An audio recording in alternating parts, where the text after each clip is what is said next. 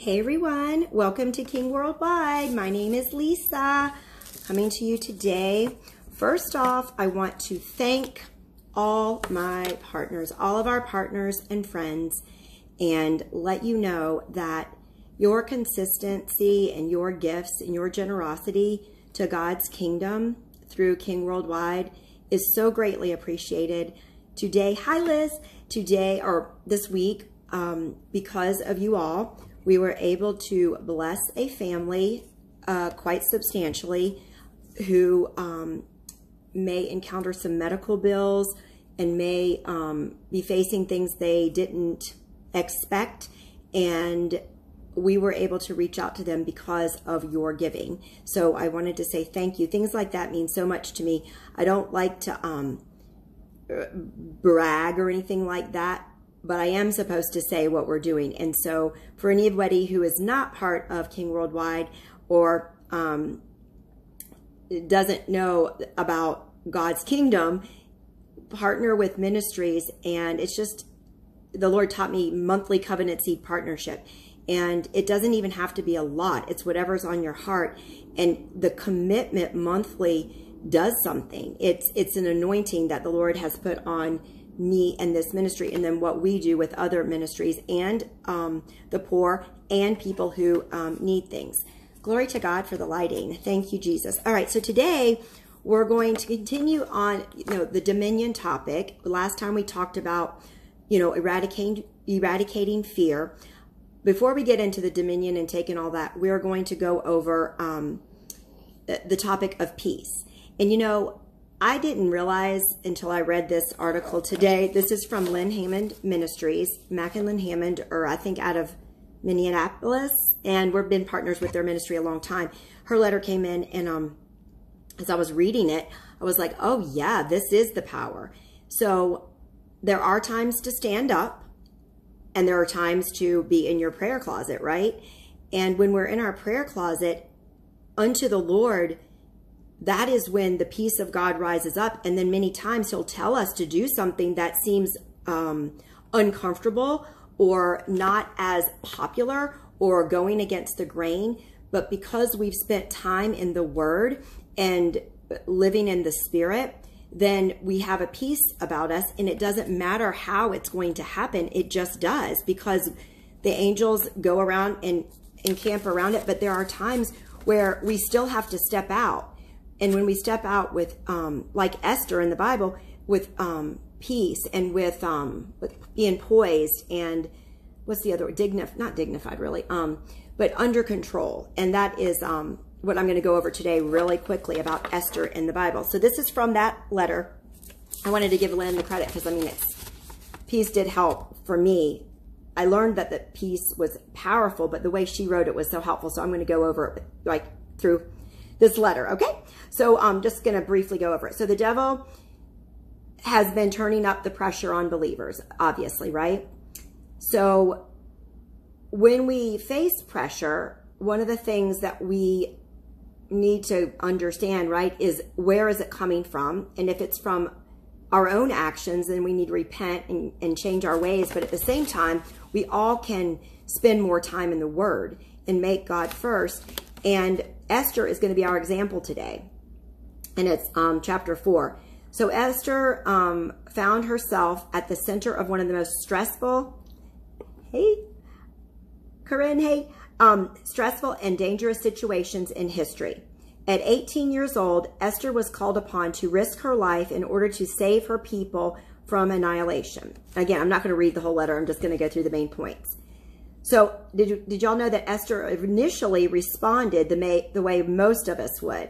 She tried to argue her way out of the situation. Esther's cousin, Mordecai, wanted her to petition the king to stop the slaughter of Jews. Esther said she simply couldn't do it. That's just a huge task, right? So she initially responded no way, but then instead of sympathizing, Mordecai rebuked her. And you know what? It reminds me of what God has done with me for a lot of things. I've heard Brother Copeland say it's like the pen in the balloon. That's not fun doing, but if that's what he tells me to do, I'm going to do it. And so it's This was what Mordecai did. He rebuked her. He said in Esther 4:14, he said, if you keep silent at this time, relief and deliverance shall arise for the Jews from elsewhere. But you and your father's house will perish, he said.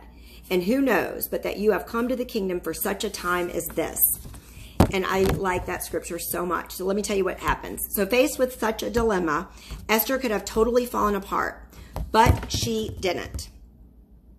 Instead, she followed the biblical instructions that we find in Philippians 4:6. Now, I know Esther is in the Old Testament, but this is just talking about she did what God told her to do. But for us to understand what it was Philippians 4:6. Do not fret or have any anxiety about anything, but in every circumstance and in everything by prayer and petition, definite requests with thanksgiving, continue to make your wants known to God, and God's peace shall be yours. That was the Amplified. So she sent word to Mordecai saying, go gather all the Jews that are present and fast for me 3 days. I and my maids will fast as well. Then I will go to the king, though is it against the law? Did you hear me? Though it's against the law, and if I perish, I perish. That's in Esther 4:16. So this is for those people that say, oh, I'm going to stand on Romans. I'm not going to stand up and stop abortion, which is murder. But I'm going to go by Romans and I'm not going to stand up. I'm going to go by Romans and, bow to authority. That's not what it says. It says to honor lawful authority. What's going on is unlawful and illegal, just like what Esther says. She's going against the law because God told her to, and it was for the kingdom of God.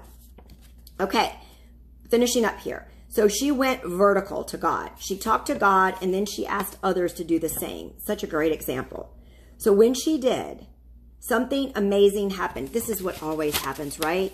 When we're in the Word and we just make God and His Word final authority, regardless of our flesh screaming or our insecurities trying to rise up or other persecution. We just do this. A heavenly kind of peace came upon her. It was the kind of peace that 1 Peter 3:4 refers to as the inward adorning and beauty of the hidden person of the heart, with the incorruptible and unfading charm of a gentle and peaceful spirit. This is long, but it's amplified. Which is not anxious or wrought up, but is very precious in the sight of God. That peace had such a powerful effect on the king that when Esther put on her royal robes and walked into his court, you know that in those days no one was allowed to go to the king's court unless summoned, because there was a 50-50 chance you'd get your head cut off or hung. So that's why it was such a big deal.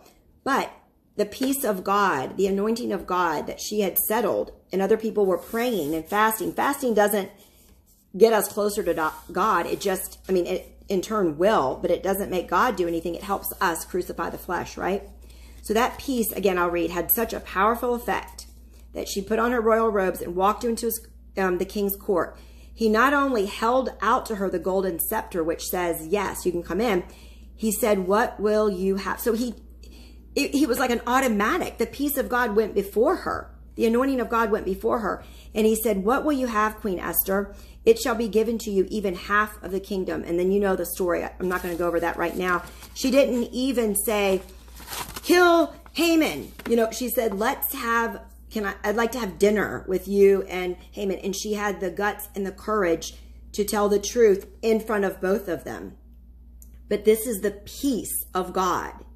And when I looked at the rest of the article, it was about, Len looked at the Roman centurions or the Roman soldiers, and the armor of God talks about feet shod with the preparation of peace, I think. And she looked at the Roman soldiers, and it's like, I might not be saying the metal right, but it's like a steel, that's the image I got, covering over the calf and the foot all the way up and around, I think the front though, the shin maybe. And then the bottom had spikes for traction, but also stomping on the enemy, because the enemy has been defeated, and he's running roughshod over a lot of people. And it used to be me.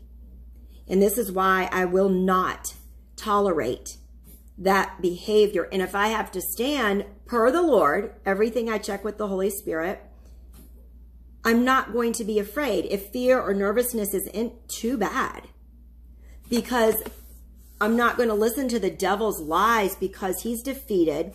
They're out of control. They're chaotic. They're always lying, and they never present themselves as chaotic and lying. It's always sneaky and deceitful and behind. And I have no tolerance for that. And I'm not giving them any play. They have lowercase when I write their name. I'm not defaming or slandering. It is simply letting the enemy know what I believe about him, and he's defeated. And Jesus Christ in us, and the blood of Jesus Christ is what defeated him. And that's when we talk about dominion and peace and no fear. All these things go together. We don't have to try to study these things if we just get in the Word with the Lord every day. It makes such a difference, and that rises up from within us. And if we get too emotional like I've been, I just repent and then work on it. And then the Lord puts me in positions, and then it's peaceful. And I just have to keep emotions under control. But the more I'm in the Word, just like everything, the more peaceful one can be. So, again, thank you all, partners. I love y'all. And we will see you soon. Have a great day. Be peaceful. Get in the Word.